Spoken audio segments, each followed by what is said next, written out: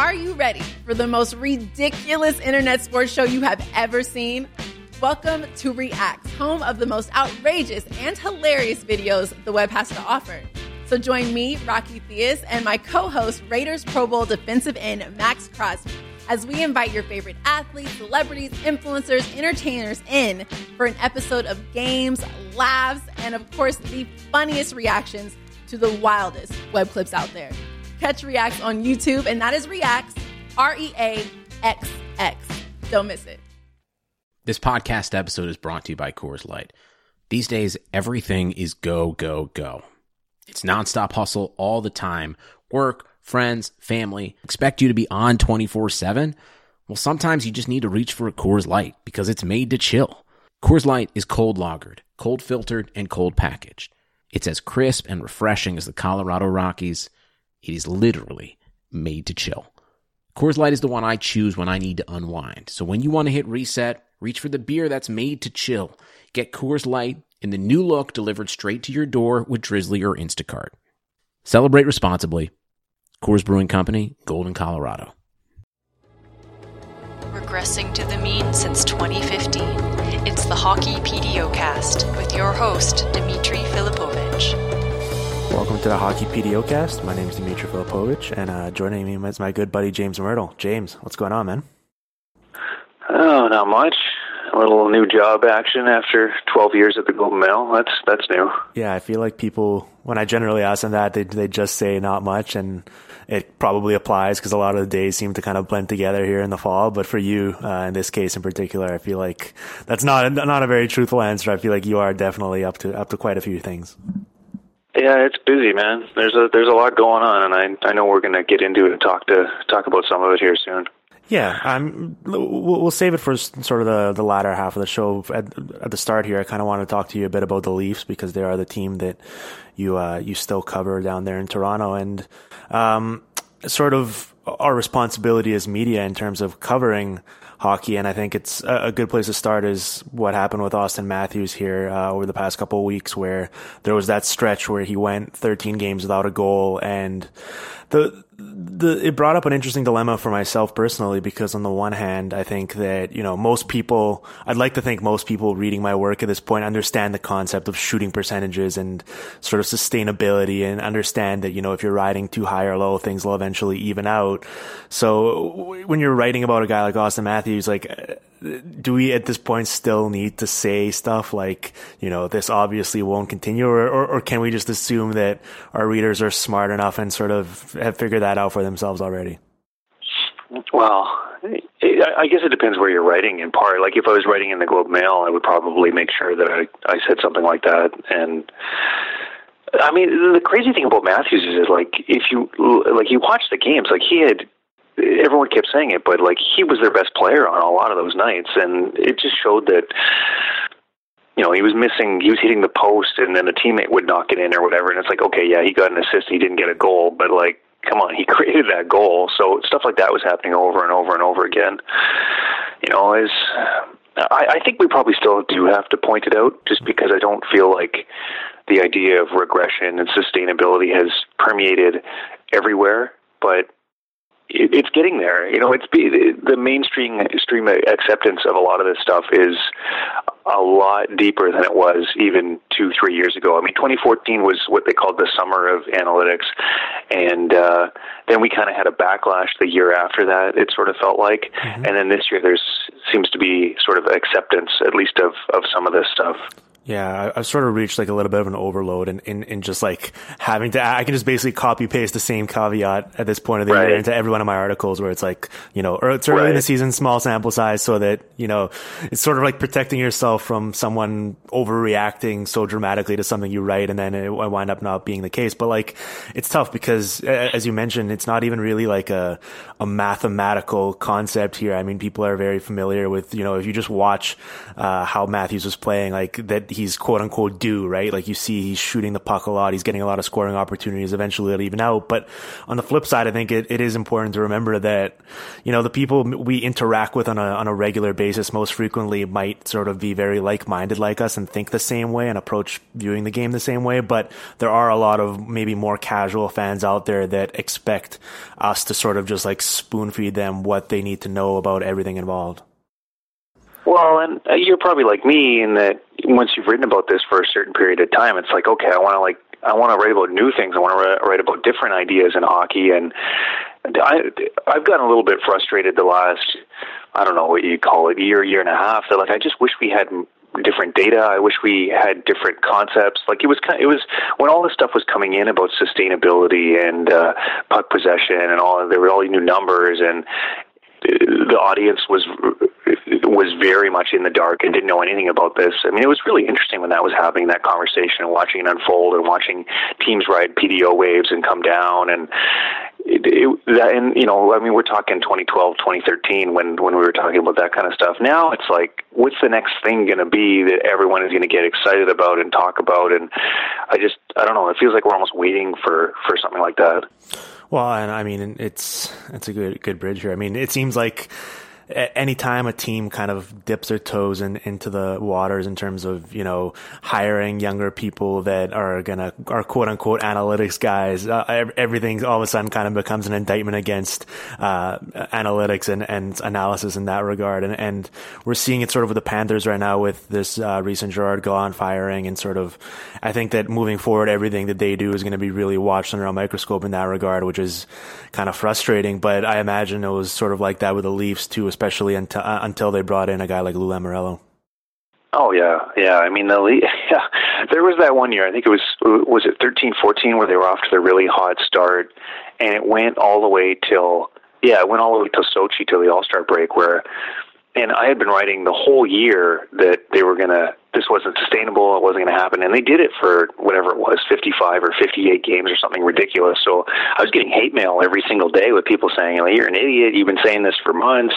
Of course, this is sustainable. And then, as everyone knows, I can't remember, they won like 2 of their last 14 games or something like that, and it all fell apart. And that's when they brought Shanahan in, and that's when they brought Kyle Dubas and the analytics in, and that's when things started to shift for the Leafs. So Florida is a really interesting test case here, because the story I did on the Panthers that came out a couple of weeks ago, I actually did a lot of the research for it in the summer. I thought that the Panthers were the most interesting NHL team from a data perspective, just because of the people they had in charge. So I spent a lot of time in August on the phone talking to the owners and the CEO. I talked anonymously to people that were working in the front office, people that didn't appear in the article, that just had some interesting information about what it used to be like under the last regime, what it's like now. Steve Worrier and Eric Joyce, and they're the example of the biggest change we've ever seen in terms of a team going all in on analytics. And when I say all in, I don't mean like every single thing they ever do is based on analytics, because that's not the case, but they're trying to incorporate it more and more and more into player personnel decisions and scouting decisions and what they're doing at the draft. And it'll be fascinating to see if it works or if it's harder than it seems, I think, especially for guys that I got the sense that some of those guys didn't start picking up hockey analytics until relatively recently. So they're trying to, it's not like they're math PhDs that have been writing about it, like Tim Barnes, who's working for the Capitals, he's been writing about it since 2007 or 2008. Mm. It seemed like the Florida guys started learning about it a little bit more recently. And I think it's different just reading about it and learning the concepts and applying it to actually building a team and applying it to your hiring. And, there's not really a roadmap to do that. So it's uncharted, and they're trying to do a lot of things that we haven't seen before. And there's going to be a lot of, kind of pitfalls with them trying to do that. Yeah, well, I think like the common misconception is like obviously, every single move they make isn't just going to be like they're not just going to pull up Corsica and just sort by who the best possession players are right now or something like that and just be like, oh well, we need to get all these guys. Like that's not how this stuff works. It's a little bit of this and a little bit of that, and I mean I think the Leafs are a great example of that where they have all these smart people making decisions that they've brought in over the past few years, but then, you view some of their moves this summer, and maybe you can speak more to this than I can, but I thought it was pretty surprising when they threw a bunch of money at a guy like Matt Martin and then brought back Roman Polak and, let a guy like Pierre Parenteau just walk for no reason, and then they bring back, Ben Smith to play on their fourth line, even though I'm skeptical that he really does anything well. So it's just like one of these things where you'd view all those moves as kind of being surprising for a team that you'd consider to be more progressive, but there is a lot of certain kind of things working at once that you got to factor in. Well, yeah, and I think the Leafs aren't. They're not an all-in team, right? They're a team that has that element in the front office, but the question here always seems to be how loud of a voice do they have? And I think the answer is that Lamoriello and Mike Babcock have the loudest voices, and then probably Mark Hunter's next, and then the analytics team comes somewhere down the list. And so if there's a debate over a player like a Matt Martin and the analytics guys are saying, no, we don't want him. And I'm not saying for sure that we know that, but let's just assume that they were saying that, or they were saying, no, we don't want to, trade these high picks and give a big contract to Frederik Andersen. And like I said, we don't know for sure that that's what they would have said, but let's assume they probably lose out if Lou Lamoriello or Mark Hunter or someone else in the front office disagrees with that. So, whereas the difference in Florida is that ownership all the way right up to the top to Vinny Viola, the billionaire owner, I mean, he's the one that's saying, let's go big on this. Let's make this our guiding principle, because it's worked for him in business. It's worked for him on Wall Street. And that's not the situation that the Leafs are in. And, it'll be fascinating to see what the right way to go is. Right, but I mean, at the same time, like, a guy like Tom Rowe, for example, who was working as their GM and is now going to work as their coach, is a quote-unquote hockey guy, right? He's been around forever. He played in the league for a long time, and he's been part of this. So it is like you do have to sort of kind of take all this stuff into account. It isn't just completely cut and dry. It is, you can be all in on it and sort of respect it and approach it and use it for all your decision, but you're going to factor everything in as well. Yeah, my sense with Tom Rowe is like they want hockey guys that are willing to buy in kind of to their ideas as well, like to buy into the idea of puck possession and certain ways to play. Like everyone's made it the story with Gerard Gallant that it's, analytics versus old school or whatever. I think it's almost like a style of play kind of thing. Everyone's saying that Gallant really liked, Eric Goodbranson and likes that kind of harder, straight ahead style. I think it's almost just a stylistic thing, and they want a coach in there that can try and do some of the different things in terms of, the way they exit the zone and the way that special teams sounds like it's going to be a big focus for them. And, so it's not just old school versus new school. It's also that they didn't get the chance to pick the coach, and in order for them to try and make their vision for how the team's going to play, I mean, let's face it, they're like kind of different than the Leafs in that they lost a lot of quote unquote grit and brought in, skilled puck moving guys. And you can see why that wouldn't work for every coach. Yeah, no, for sure. Well, and the Panthers situation really reminds me of that scene in Moneyball. I know that Moneyball is sort of a cliched example in situations like this, but it really does harken back to it where,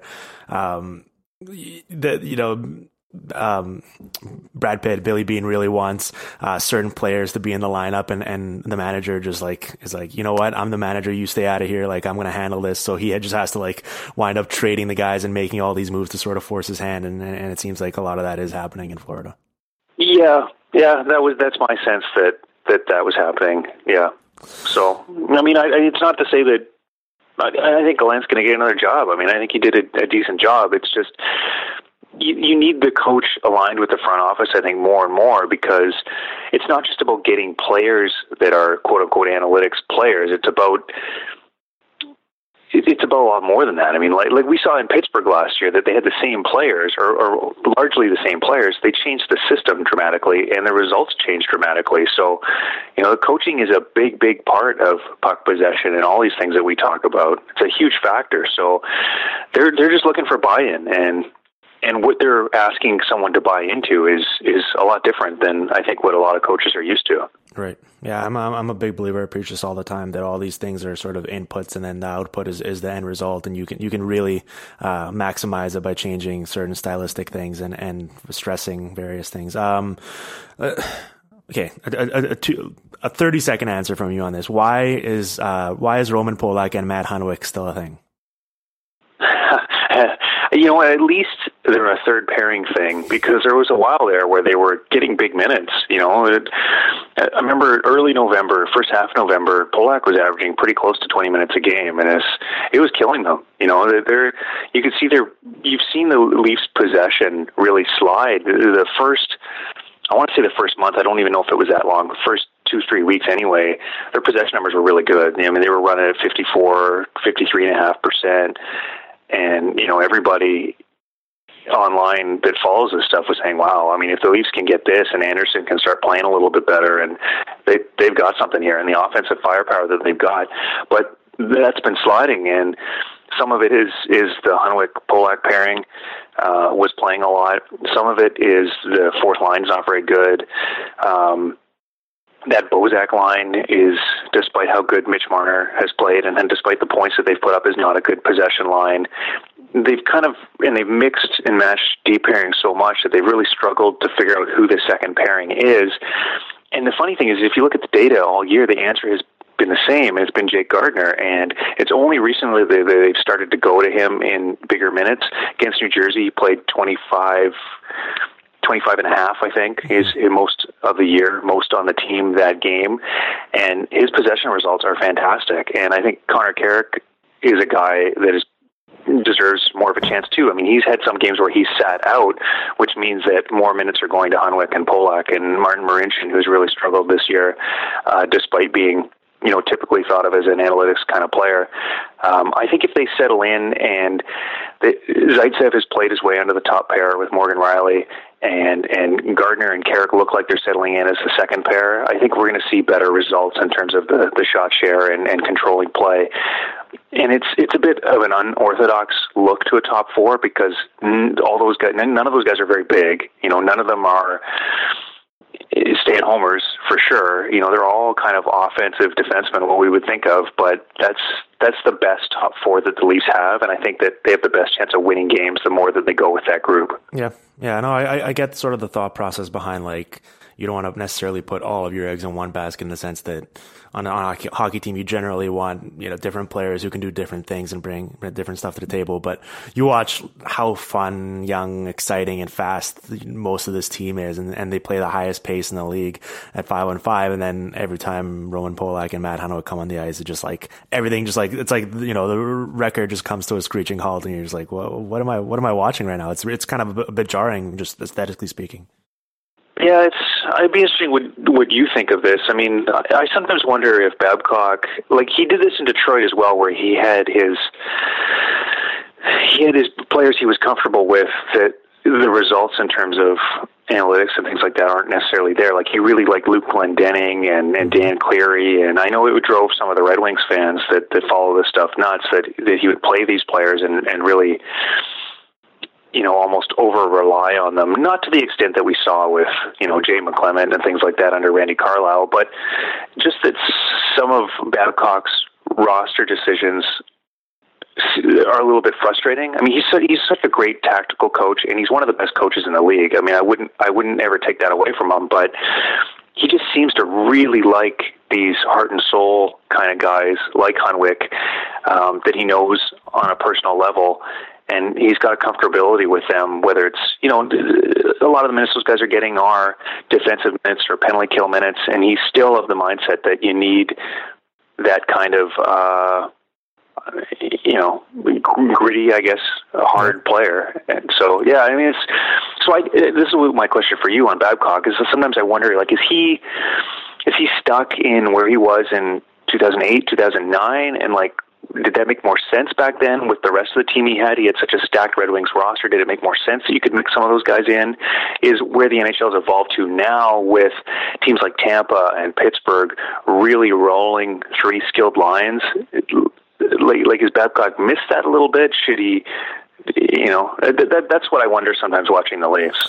Yeah, I think that, it's not a unique thing just to him in the sense that I think most coaches out there, in fact, probably everyone, like has these sort of blind spots that they just can't seem to avoid or get past for whatever reason. Like a great example for me is I think that Alain Vigneault in New York is a really good coach, but the kind of running joke for years has been his infatuation with a guy like Tanner Glass and Dan Girardi, and it doesn't really seem to make sense, especially for a guy who seems so progressive and well thought out in everything else that he does. But I think that the key thing you mentioned is at least a guy like Polak is playing on the third pairing and Ben Smith is playing on the fourth line. You want to limit your exposure to it and sort of, maximize everything else. And you'll kind of take the bad with the overwhelming good. And I think that's the case here. It'd be a much different story if Polak was playing like 22 minutes a night as like a top four guy. Like then I would have a major issue with it. So I think it's just one of those things that as an NHL coach, you sort of have to just live with it. It's not ideal, but it's better than the alternative in terms of other coaches. It'll be interesting to see when the Leafs have more and more skill coming into the lineup. People think that based on what's happened with the Marlies so far, that Kasperi Kapanen and Brendan Leipzig and some of the young defensemen like Andrew Nielsen have had really good starts.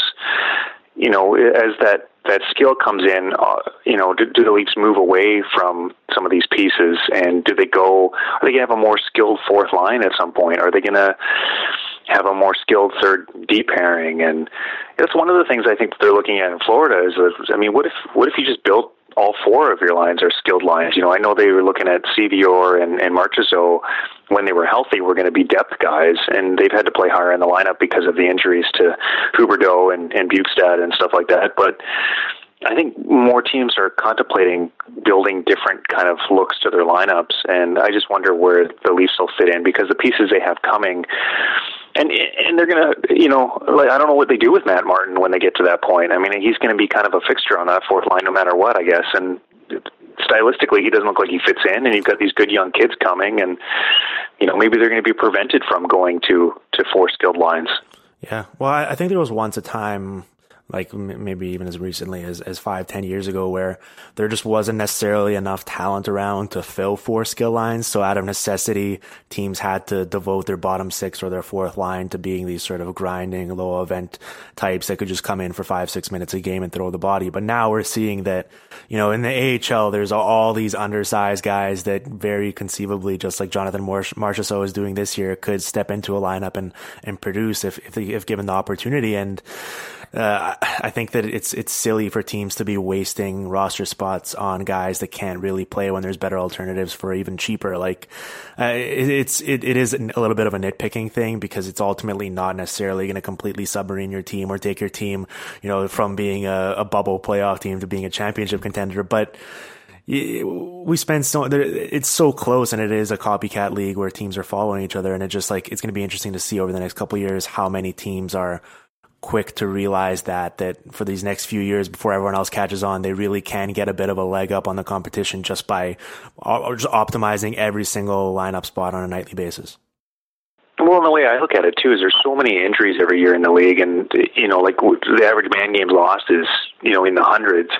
That if you're one of those teams where you have, like Florida, where you have a couple forwards go down, if you've decided to have a lot of skill in your 11, 12, 13, even 14th forward, maybe that changes the conversation. And then if you lose a Huberdeau, well, you can test drive this Marchessault guy on a top line, and then there's a chance that he can do it. Whereas if you just had grinders in your lower end forwards, you wouldn't have a guy that could come in and do that. So that was really interesting when the Leafs waived Seth Griffith, who's another one of those guys, a really small guy, but who produced huge numbers in the AHL last year as a pretty young player, which typically says to me, depending on age, but if you're in your early 20s and you can produce well over a point a game in the AHL, that usually says to me that you're an NHL player. Mm-hmm. He hasn't really established himself yet. He only got 3 games with the Leafs. I thought he looked pretty good. I mean, he was creating more in the offensive zone than anyone else that's played on that fourth line this year for the Leafs. But it was interesting that the Panthers jumped on him right away when he went on waivers because I think it's just a different mindset there than what the Toronto's doing right now. Yeah, I agree with that. I generally don't like to rumor monger on this podcast, but I am curious. Is there anything to these Dougie Hamilton trade rumors, or is it just one of these things where it's being a bit blown out of proportion just because it involves the Leafs? Well, I'll ask you, has anyone really reputable said that this is potentially happening, or is it just because Tree Living was in the press box here, or... Yeah, I mean, that's what with trade rumors. I always look for like the guys. There aren't that many of them. I mean, there's only 10 or 15 guys in the media that have lines in with GMs around the league, and then they would be the ones that know. If it's coming from other people, generally speaking, it's just speculation that's based on not a whole lot. So that's what I look for. I mean, if Bob McKenzie or even someone like. I'm not going to name names, but there's lots of guys that that have inside info. If they're floating stuff out there, then yeah, there's something to it. But with this one, I think it's just everyone knows the Leafs need another top 4 defenseman. Everyone knows, and there's been a lot of talk about this, that Hamilton hasn't really integrated very well in Calgary, and that, I've heard that they wouldn't mind moving him. So I think that is fact, that Calgary would potentially move him. Where we get into the gray area is whether or not the Leafs are interested, if there's been conversations, if there's even a fit there. I'm not even sure what Calgary would want. But he's an intriguing option because that spot on right D is going to be really difficult to fill. And right now the Leafs they're weak on right D. I think Zaitsev probably is a better fit on the second pair than the first. So if they can find someone that can play in that first pair, that changes things for them. Well, the only reason I do bring it up is because there are a few other examples like this in the league, but it feels like Dougie Hamilton has sort of been rumored in these trades or trade speculation for a while now, and I never really understood it just because he seems like one of these perfect players where his underlying numbers are really good, and if you're into that sort of thing and you can look for them, you'll be impressed. But just purely from the eye test, just watching him, he seems like a player that every single team would want, and the one that has him would never let him go, right? He's a young, big guy who can skate and who can shoot and who can pass the puck and who isn't afraid to be physical, and he basically does everything well. So I just don't understand where this sort of stuff is even coming from, that Calgary wouldn't be quote unquote sort of happy with how he's immersed himself there. It just seems bizarre to me. Yeah, what happened in Boston, I'm sure some of this came out as kind of just that he had trouble integrating with the team, but I think a lot of us just thought maybe that's because the Bruins are an older veteran team and there's an established identity there and all these other things. Calgary doesn't have that, so I don't want to throw the guy under the bus or whatever, but it sounds like in Calgary that they're the same kind of trouble integrating with the team, stuff that's happening off the ice, and not that he's out partying and ending up in jail or anything like that, but just that there's not a cohesion there. They're not sure if there's a long-term fit there with the player. So I don't know. If that does turn out to be the case, I don't know. Is that just old school hockeyism? A guy that's a bit different, a guy that everyone says, well, Dougie Hamilton, he's a very smart guy. He's a bit of an egghead. Does he just rub people the wrong way personality-wise? And is that the wrong reason to trade a guy, or is there something to that? Because as you said, he looks good on the ice and his results look good. So and Calgary's off to a tough start, so they can't really afford to lose that trade. Yeah. Hockey culture can be annoying in that way, where if you don't fit in with how you're supposed to be as a hockey player or as a hockey type, you sort of get labeled as an outcast. You just sort of get all these character issues and stuff like that, and it is very frustrating. But I think that if he really is available, I'm pretty sure that every team should be constantly calling the Flames, because he'd be a perfect fit on 29 other teams. I guess 30. We got to start saying 30 now that the Vegas Golden Knights are in on it. It's going to take some getting used to. I think everybody's a fit on the Las Vegas Golden Knights right now. I think they'll take anybody, because looking at some of those expansion rosters, and they're not that pretty. Maybe they're a little bit better than what Minnesota and Columbus and some of the other teams had, but not a lot. I think that's a bottom 3 team. So yeah. To be fair, at least the defense looks like it'll be pretty good. But yeah, no, Dougie Hamilton will be great everywhere. Before we get out of here, let's talk a bit about the tease we had at the start of the show. You have a new job. Tell me all about it. Tell the listeners all about it. Yeah, I'm going to be running a new site called The Athletic. It's launched in Chicago it launched already in March, and they've been building a team there. Basically, the idea is, and you throw questions at me after this, but basically the idea is take the sports section in a newspaper. Let's say it's a really good sports section in a really good newspaper, with 7-8 good writers, some freelance people. Take it out of the newspaper environment, take it out of being in print, take away the deadlines, take away word count lengths and the limitations that the physical print paper gives some people. Make it digital only. Have an app for it, which we do, which is cool, and I encourage people to look for it and download it. And instead of charging, what's happening at the Globe and Mail is there's a subscription fee for online content. It's $23, $24 a month. Instead of charging that to read the content, just have the sports section and charge $3 or $4 a month. And that's, if you get enough people, that's enough to sustain that little sports section online, that kind of like hardcore information. And we're going to be covering the Jays and the Raptors and the Leafs very, very closely. And if we can get enough subscribers, really how big our little sports section is going to be is dependent on how many people sign up. So, if we get 10,000 subscribers, then we might get a little bit bigger. But if we get 20,000, we can get a lot bigger, and we can bring in more and more good people, and then more people are going to want to subscribe. And so, I think the hope eventually is that it's going to kind of snowball in the right direction for us. Well, I think the first follow up I have is I'm a little excited for you because I've been fortunate enough working at Sportsnet. My editors have been great in terms of giving me the freedom and the flexibility to write about whatever I want and not having to necessarily kind of dumb it down or write these sort of fluff pieces just for the sake of appeasing people that might be reading it. But I know that you had some frustrations with that in the past couple of years, and I'm excited to see what you can do now. You can just sort of basically write about whatever you really want to, whatever your heart desires.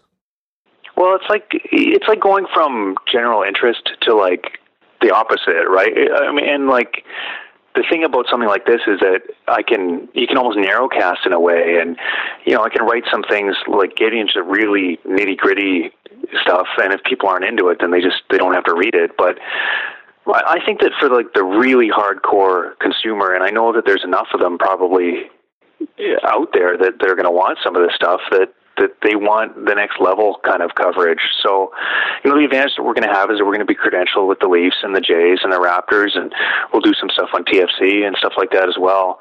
But, these are legit journalists that have covered teams before, but it's kind of like unleashing them a little bit from some of the things that I talked about. And, I look at what Eric Kareen is doing for us on the Raptors, and he's got such immense freedom now that he can write whenever he wants. He can pick the topics he wants. He can pick the format he wants. It's not like he just has to file 800 words at the buzzer after a game. I mean, he can write 3 things, and one of them will be a list, and one of them will be a Q&A with a player, or he can do all kinds of different things. And we're trying to kind of in the media figure out what the next thing is going to be, what the next business model is going to be, and this is one idea, and I hope it works, because I think it's as you said, it's going to be a lot of fun to be helping steering the ship on something new like this. Yeah. I'm cautiously optimistic that it'll work. I do sometimes wonder, just, you do see this pushback from people being like, oh, like I have to pay for this, blah, blah. But I mean, good content is worth paying for. And as you mentioned, it's going to be such a small fee compared to what you'd be paying otherwise at a big newspaper. And I think the other thing you have going for you is that, especially with the Leafs now, they're this young, exciting team and they're going to start winning more. And I think that's going to drive interest in the fan base. Whereas, you're not writing 2,000 word profiles on Jay McClement. So I think that, you're kind of off to a good start there just to begin with. Yeah, and the interesting thing too is that, like I said, we're launched in Chicago, and they're going to launch in more cities as well. And if you subscribe to us, you get the other cities. So, I think there's going to be more high-profile people. Even on the hockey side, they're going to get hired in some other cities, and then it's going to be, your $3 or $4 a month is going to go a long way. And if we can scale up and grow and hire more people, and these other cities can launch and do the same thing, you could have a decent percentage of the really good hockey writers and really decent sports writers in all these different markets. Let's say eventually we get to 7 to 10 markets, then all of a sudden your $3 or $4 a month you're getting a lot of content. Right now you can get hardcore content for the Blackhawks, and when I join, we're going to have lots and tons of Leafs content, but it's a different equation when you can add in all these other different markets. So, it's an interesting idea, and I'd like to see it work. I know it's working in Pittsburgh with what Dejan Kovacevic is doing there. Mm-hmm. They've got like 35,000 subscribers, and it's really taken off. And so we have seen it work before. It's just a matter of seeing if it's going to work in Toronto or not. Yeah. Well, listen, man, I'm hoping all goes the best. I'm rooting for you. I'm excited to see your coverage back there. And for everyone, just check out the Athletic TO on Twitter, and you can kind of get more information there and hopefully become a subscriber and check out James's work. So I think that's it. Did you have any other plugs you wanted to get in before we get out of here? No, that's the big one. That sounds good. Yeah, cool, man. Well, thanks for taking the time. I know it's a pretty hectic few weeks for you here making the transition, but I'm excited to see where it goes, and we'll make sure to get you back on once you get fully acclimated in your new surroundings. Okay. Thanks for having me on. Cool. The Hockey PDOcast with Dimitri Filipovic. Follow on Twitter at DimFilipovic and on SoundCloud at soundcloud.com/hockeypdocast.